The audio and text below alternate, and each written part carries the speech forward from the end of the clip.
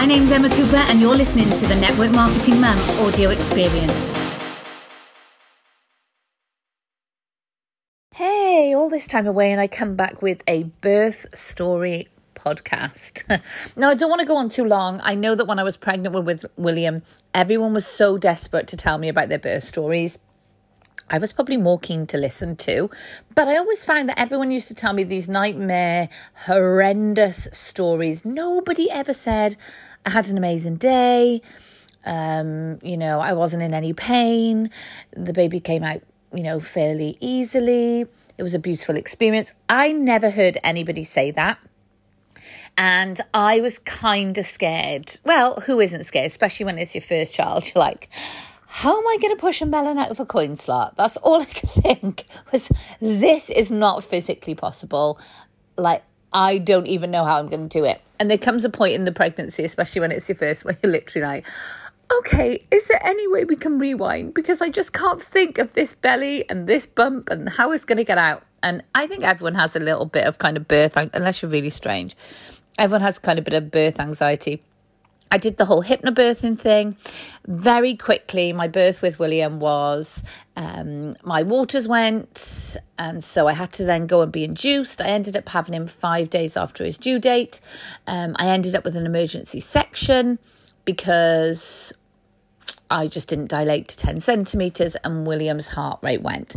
Now, Sean was mortified by that, even though I wasn't in pain. I had pethidine, I had gas and air, pethidine, and then an epidural. So I didn't feel anything.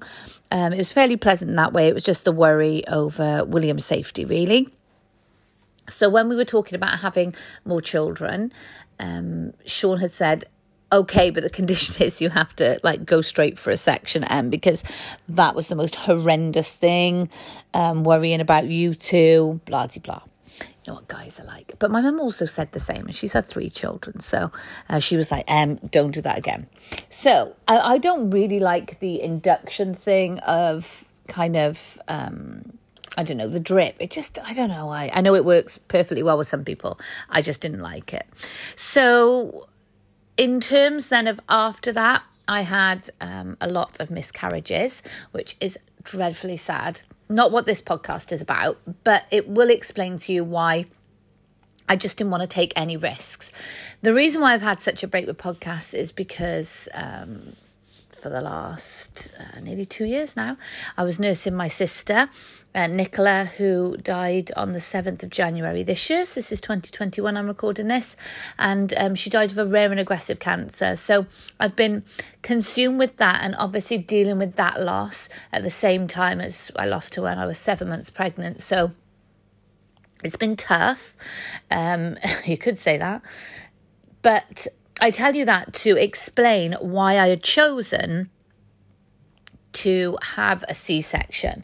So I kind of wasn't open to listening to anything. So when I tell you this, the NHS couldn't have done anything at any time to change my mind. I was pig-headed, I guess, and very closed about a vaginal birth. I was like, no way is it happening. I'm not even considering it. And the reason for that was, firstly, I had been really worried about William in the first birth.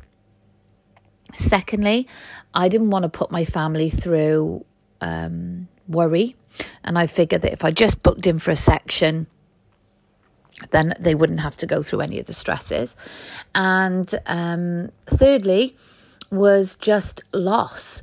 I was scared for Wills in the first birth, even though I really didn't need to be. It was definitely anxiety. But and then I didn't want to worry about Archie this time with having lost Nicola, and all that kind of loss around my family. So that's the reason why I chose a C-section.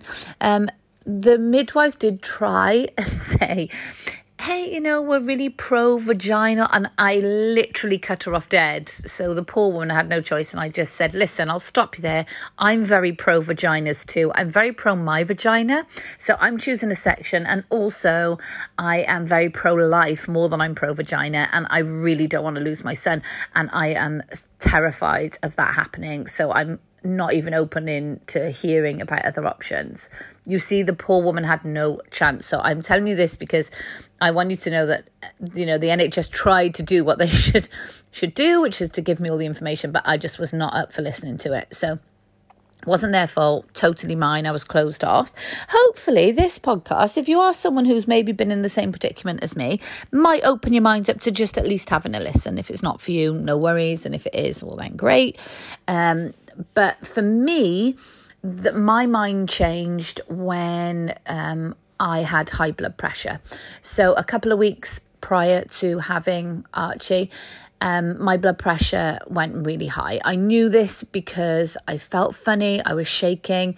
I had a banging headache, and then I literally felt like my head was going to pop and explode, and I couldn't understand what was the matter. I had my blood pressure. My mum had said use my machine. My mum has high blood pressure. She said, use my machine, check your blood pressure. And it was ridiculous. It was 230 over 170 or something like that. We thought we did the machine wrong, called a friend who's a consultant. They came, did it, and were like, no, you need to go to hospital immediately. Went to hospital, met there an amazing lady who was a consultant. She took amazing care of me and said, you should have seen way more people and had way more appointments and had way more information documented of your pregnancy. It's not COVID, actually, that you've slipped through the system. And because I was thinking, I've had hardly any interaction with anybody. They were like, who's your midwife? Said, I've got no idea. And consultant wise, I had seen 2 different people and just kind of straight in, straight out sort of thing. So, I hadn't had much care really. And so she was fantastic. She was like, listen, you're coming to see me at my clinic next week. She talked to me about vaginal birth, natural birth, and really reassured me. And actually it massively flipped my, I don't know, my thinking on it really. And it was because she was really reassuring. She said, just because you only got to 8 centimetres dilated last time, it doesn't mean you wouldn't get to the 10 this time. Do you know how much control you have over your birth? So I was throwing loads of examples at her. What if I came in, I'm in labour, but it slows right down. We get to this stage. I absolutely do not want, I call them the salad prongs. What are they called? Forceps. I was like, I do not want ever any of those going near me. She's like, you can stipulate that. You can say under no circumstances. And I'm like, really? I had no idea you could be that specific and you could be that in control. So she basically explained all this to me and how they would monitor Archie. And I thought about it, and because my blood pressure was so high, they were talking about admitting me, and they wanted to admit me. And I said, look, I'd rather just monitor it at home, and I'll come in if it, once it had gone back down again. While I was in hospital, then they said, okay, well, we'll let you go home, but it needs to be monitored. They were amazing, sent out a midwife every day to check my blood pressure at home, and they were fab. While I was there, the consultant said, well, if you want, I can... now you've said, look, if you go natural before because I said keep my section date, but if I go natural before that, then, can I try naturally? Yes, absolutely. So that's exactly what I did. I kept the section date and thought, if I go naturally, fantastic. And if I don't, well, then it's meant to be that I have a section kind of thing. So that's exactly what I did. She gave me a sweep. She said I was 1 centimetre dilated and my cervix was soft. Gave me a sweep. Next day I had some contractions, but nothing major. And weirdly, I don't know if you believe in any spooky things like this, but I'd come down into the kitchen on a week. It was 8 days before I ended up having Archie, and I had said to my sister, just talking out loud, in the kitchen, I had said, come on then, if you're over there and you're looking out for me and you're here, when am I going to have this baby? Tell me in a song. And then I said, I won't say the name of the device, but you know the name of the device because it'll go off. I said, play upbeat pop songs. And there was a bit of a delay, and I thought, I'm going to have to tell her again. She hasn't heard me. So I went to say it again. And as I did, a song came on. And I don't know if you've all heard the song, with the dancing guy who says, it's Friday then, and Saturday, Sunday, Monday. You know that song? It's Friday. So it's like the Friday song that came on. And I stood there frozen at the sink like, what the bloody hell? And I was like, oh my God, Nick, you're actually here. I was like, well, if it's tomorrow, I'll be really happy. If it's a week on Friday, I'll be a bit miffed, but I can cope with it. So, because that was still before my section, which was on the next Monday after that. So I told my best friend, I'm like, listen, this happened. So I'm just saying, I've got to tell someone just in case I do have him on a Friday, what would be the flipping chances of that? And I could ask the device to play upbeat pop songs a million times over. What would be the chances of them playing that song? I'm like, that's a bit crazy, isn't it? So anyway, I had the sweep. I then went for an appointment on the Monday with a midwife. I had another sweep. Nothing happened. I had some contractions. They stopped, they slowed. But I had horrendous back pain. William had been back to back. So I was like, I wonder if this one is, because he had been breech a few weeks before. And I know from my consultant examining me that William wasn't back to back, but I think he had turned back to back. And that's why all my pain was in my back. So on Thursday, so this is the day before I gave birth, on the Thursday, on the Wednesday, I had ordered some castor oil. Now, I was too scared to tell my mum because she had always said, don't touch it, it's lethal. People were really bad after it and all this stuff. But I Googled it and it looked like it was totally safe for the baby. And like I say, anything I said in this podcast, I'm not a medical professional, clearly. I have no idea about pain relief in terms of a medical professional point of view. I am literally just telling you my birth story and how it went. So I had ordered castor oil. I got really fed up. I was like, I really want a natural birth. And the reason for the wanting the natural birth so much, or to at least try, is because I didn't want to put my family through any more kind of worry and stress. So there was a risk, obviously, of me being admitted into hospital. And I thought, what if I got admitted in or with the section? My sister, we had to FaceTime her a lot in hospital, and it, like, even just going into a hospital now just makes you really sad. So I really just wanted to minimise the stress and the worry that my parents and my brother were under, and my nephews and my brother-in-law. I thought if I had to FaceTime them from there, it's probably not going to be very easy for them. So if I can try and go natural, I can walk out of the hospital that day or the next day, like, that would be cool by me. So that was really like my main reason, because I just wanted to spare my family like the stress and the worry. So I thought, right, I'm going to give castor oil a chance, but I'm not going to go crazy. So I only had 2 spoonfuls of castor oil in orange juice after my spicy hot Nando's that I'd had with my sister's boys and her husband. And literally an hour later, the contractions were there. But I'm going to be totally honest with you. I was having cramps. So all my pain was in my back, so bad. But it was like, you're going to have the runs pain. And I didn't, but it was also like a contraction. So I was thinking, oh my gosh, I've taken this oil. I can't tell anybody I've taken it because I shouldn't have taken it.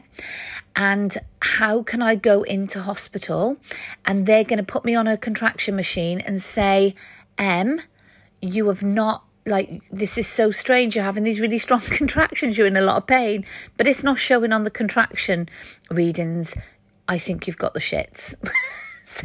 So as it started, I was thinking, oh my gosh, because I had bad piles for a couple of days. I thought, if it helps me go to toilet, this will be good.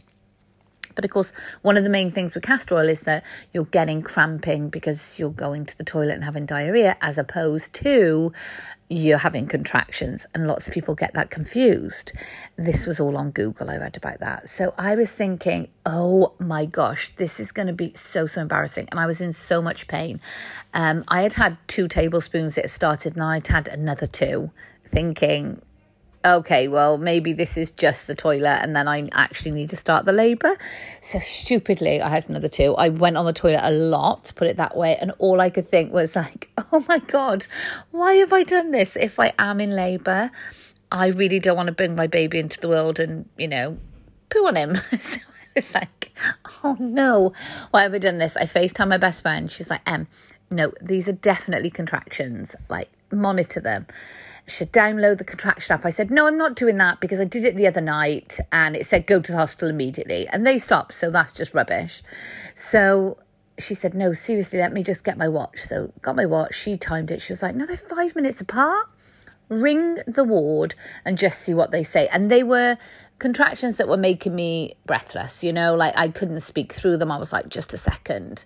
So I rang the ward. They were like, oh no, darling, wait until you're 3 centimetres apart for a long time before you come in. Well, I don't know what a long time is because I've never had a normal birth. I've never had normal non-induced contractions. So I don't know how fast they go, how fast the birth will go because it's my second. So I was like, oh, I don't really want to risk it and I really want pain relief. So I was like, but I didn't say 5 minutes either. I was like, 6 or 7 minutes apart. I don't know why I did that. I thought maybe I'm being a bit of a sis. So then literally within the next hour or something, which was getting close to midnight, they were really close together. They were like 3 minutes apart. I rang my mum and said, will you come over to look after William? Because I think I'm going to have to go to the hospital soon. My contractions have started, blah, blah, blah.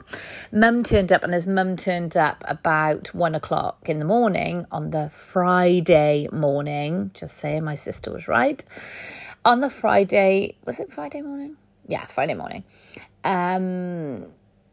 As she turned up, I literally doubled over onto my bench in my hallway and I was like, oh, Mum. And she looked at me and went, you need to get to the hospital now. I said, come on, let's go up and finish my bag. So I zipped my bags up, just make sure I got my last bits in, my toothbrush and all that stuff. And off I went. So I gave my mum my phone. I said, ring them back and tell them I am coming in, because they were like, wait. And I'm like, I am not waiting. I am in a lot of pain. So I went in straight into the triage. They examined me. I was 4.5 centimetres and I was off to the labour ward with Sean.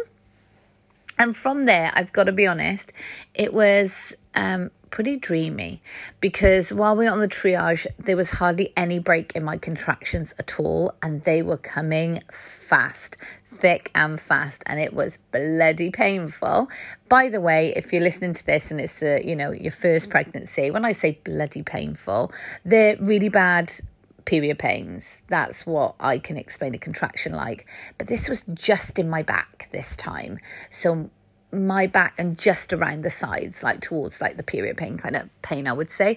But they're totally bearable. They're nothing to be totally and utterly freaked out about, and nothing that pain relief can't sort. So if you're someone who's like, no, I want to go natural, fine. My theory on it, for me, is there's no certificate, and I don't ever get in awe of anybody who's like, yeah, I did it without any pain relief. I'm like, okay, good on you. But I'm just well, the help is there. I'm totally going to take it. That is my stance on the drugs. So I'm going to take them. So I was like, have you got any gas and air? And she said, you can't have it till you get to the labour ward. So I'm like, we need to go. Get to the labour wards, have the gas and air. It is not making this instance a tiny bit of difference, which it really did with William. It was amazing for my breathing, but my pain was all at the front. Here it was in my back and it didn't really make a difference. So I said, look, I'm going to need something stronger, because when I breathed in, the pain seemed to intensify. So if, breathing in the gas and air on a contraction, it kind of wasn't serving its purpose for me. So I said, listen, last time I did pethidine and then epidural. Shall I just go epidural?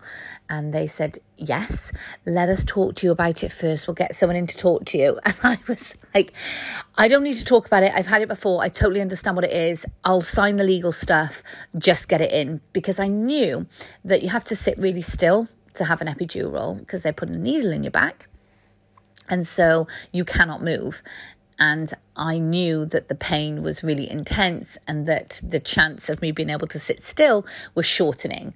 So yes, I went straight for an epidural. I didn't bother with the pethidine. Really glad I did. The lady who came to put the epidurals in was fantastic. She explained what she needed to explain while she was, getting everything ready, and in it went. I led on my side, which meant that gravity took hold and literally the epidurals, like a liquid inside your body, went to the one side. So I was still getting pain on my other side. So I was getting contractions using gas and air, and Sean was rubbing aggressively my lower left-hand side of my back. It worked, it helped. But then they gave me a little bit more epidural. I led on my other side, gravity took hold. And then from that moment on, zero pain. Zero pain. Epidural for me is just magic. I did not know that you could go through labour and give birth like pain-free, completely and utterly pain-free. So if you're someone who is anxious about birth and you don't know about what is an option for you, then ask a midwife, ask your doctor, consultant, whatever it is. But honestly, it's completely and utterly pain-free. So I had the most amazing flipping day. It was awesome. We had afternoon tea. I sent Sean off to our local sandwich shop, which I love. He got some cakes and some sandwiches, and we had a nice cup of tea, and it was amazing. The midwife there, they stay with you at the hospital. I gave birth at the Grange in Newport. It's a new hospital, and the suite was humongous. It was like being at the Hilton. And the midwife was absolutely incredible. She was so calm. She was amazing. She stayed with me the whole time until her shift went. And then I had one other lady, then Megan, who delivered to me. So Kim and Megan, if you ever listen, you are angels. They were just fantastic. And just to think that someone stays with you that whole time, it was amazing. We made her have a chocolate brownie with us as well. Honestly, it was the most awesome experience. The important part, though, I should tell you, is obviously making the decisions as we went. So they normally check you every 4 hours to see how you've progressed. But I was literally sat there having my chicken mayo granary sandwich, and somebody was Kim, where the midwife was pointing at the machine saying, "Wow, you're doing so well. Like these contractions are really amazing contractions. They're so aggressive. Look at them. You really be advancing now, we hope." And there's me just laughing "Oh my God, I'm just so happy. I'm doing so amazing." Sat there pain-free, having an afternoon tea with my husband. It was amazing. It's like cheating, but who cares? It's on offer. I'm going there. So I'd gone into hospital at 1:30, 3 a.m. About that time, I went on to the labour ward at 4.5 centimetres. At 4 a.m, I had the epidural. Pain was over for me, ongoing a little bit for Sean. And of course he got bossed about, go and get sandwiches, go and get this, go and get that. And then, so that was 4 a.m. Of course, then you can have a sleep. So I hadn't slept through all of that night, but I wasn't in pain. So I could sleep too. So I could sleep while my body's dilating. And at 6:30, I was almost 5 centimetres. So I hadn't really progressed, and I was gutted. I was like, oh, the same thing's happening. I'm not moving forward. Is it because I've had an epidural? And they were like, no, this can happen. 12:30 then, I was 6 centimetres. So it was going really slow. And I was kind of, really disheartened. But I thought, stick with it. The option then was to, whether I let them, because I didn't want any interference really. I had gone naturally with castor oil into labour. I just didn't really want any interference, like going on a drip and all that stuff, because of my experience with wills. And so I was a little bit hesitant of having any other help. But I did have my waters broken, albeit I had said that I had been leaking previously to others, and they did a test and said, actually, no, your waters are fine, but They definitely weren't, because when she popped them, she's like, there's hardly any there. We're a bit concerned now because how long have they not been there for, etc., etc. So anyway, they popped my waters that were left, and by 2:30 I was 8 centimetres. So that was 2 hours later I'd gone 2 centimetres. Could have been the afternoon tea though, guys. I'm not convinced it wasn't. And then 6:15 in the evening I was 10 centimetres dilated. Now we knew I was sick once. I filled up like 1.5 sick bowls.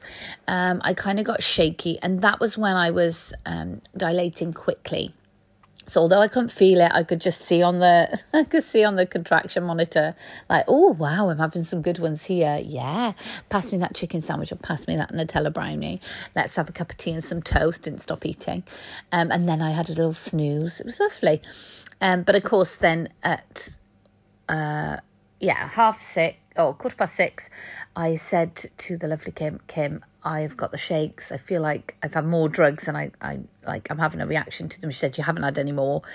And I felt sick. So then I vomited, and she said, I think you're going to be fully dilated. I think that's why you're feeling like this. Do you want me to examine you a bit earlier? So yes, I got examined. I was fully dilated. And then she said, right, we're actually going to be ready to push. We'll give it an hour for him to come down naturally, and then we'll start pushing. So why don't you have a sleep? I'm not even kidding. Why don't you try and have a sleep, a bit of rest? And we're going to change over shifts. So I had a little bit of rest, but I was a bit restless and I was exhausted at this point. I was really tired, which is shocking because I didn't do anything. Really tired. So they gave me 2 glucose little tablets, which were gorgeous, and they really did the trick because it really gave me a lot of energy. And then I was ready to start pushing. Now, I think the difference with this one as well was how Megan, the lovely Megan, explained the pushing to me. Like, she's like, pushed down into your bum. So if you can imagine just going like having a poo.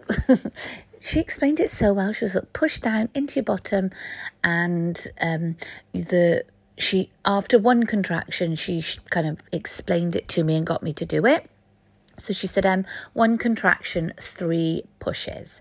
So of course, I can't feel when I'm having a contraction, apart from the fact they said don't press the button that kind of tops up your epidural for an hour before. Kim had given me that advice, and I'd stopped that. So I did have some feeling, but again, not pain.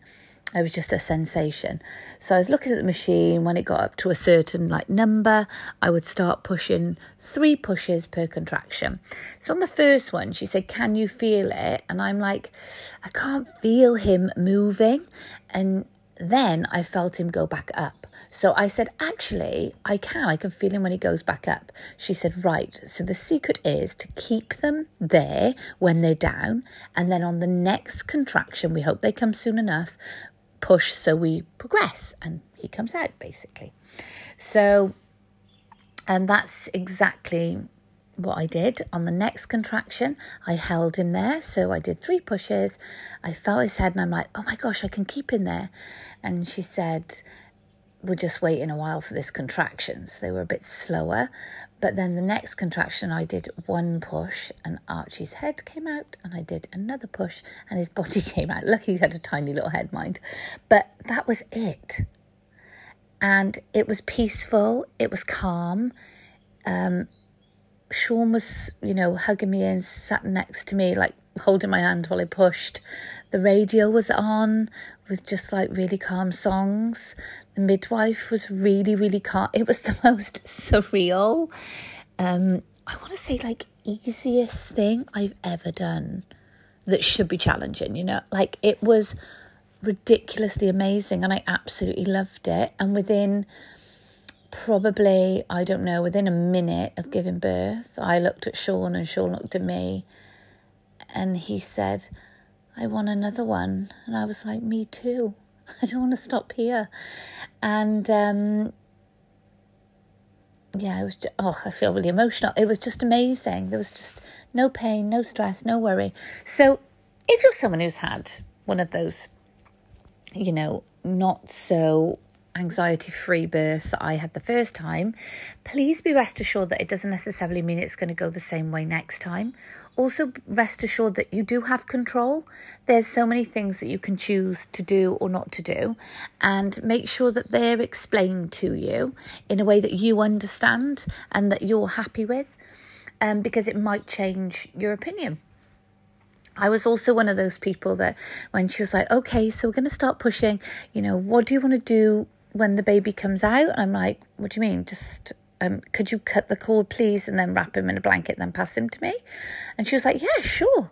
But you know what? As soon as he came out, she actually just placed him on me, and I couldn't have imagined her having cut the cord, and I just wanted him on me straight away. And I just said, like, Sean is not cutting the cord. I'm like, that really grosses me out so much. I know I'm not one of those earthy, like, yeah, cut the cord, let's cook my placenta and have it for breakfast kind of people. But I must admit, Sean cut the cord, and it was really emotional. And I just don't know how he did it, because I couldn't have done it, because it really is gross. But he loved it. He was like, it was amazing, and he couldn't stop crying, bless him. So it was just a fantastic experience all round. And I know that some people feel like there are some people within, if you're in the UK, the NHS, I'm sure other health professionals too, that maybe can be a bit pushy. I've heard that. I haven't experienced that myself, I have to admit. Can be a little bit pushy with things around like a vaginal birth after having a C-section, like breastfeeding, stuff like that. I've never experienced those things, and I don't know whether it's because I'm just so headstrong with what I think I want, because clearly I was headstrong with this one. It could have totally ruined it, and I could have ended up having a section if I hadn't have listened at least to the lovely consultant. But I would just say be really open-minded and make sure you get all the information from everybody, and just know that you can be in control. You can also have really different experiences. So don't think just because you've had one certain type of experience that it's necessarily going to be the same. Because, if someone said to me, you can have another child, but you have to have a cesarean, I would be gutted. Because it was so amazing. The only thing that I would say for a third, I'd be scared it would go like super, super quick, and that I wouldn't make it there for my epidural. Now that would ruin everything, because I'd be like, well, I was planning on an afternoon tea. This is my day with my husband. We gave each other facials and stuff, and had snoozes and caught up on sleep. So, I mean, I would be really gutted if that happened. But as long as they're here safe, that's what's important. Never mind me booking in my own afternoon tea.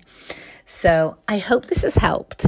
I'm going to be giving you guys some more help and content, things like hospital bags. So I've got some tips of that, but also because it's really fresh in my mind now exactly what I needed, I definitely want to put that together, because I searched so much to find all this information. Even though I'd done it with William, I totally forgot. And there have been some really cool things that I wish someone had just given me that strict list of like, pack this, don't pack anymore, use this brand, don't use that. And I would have just gone with that. So that would have been much, much easier.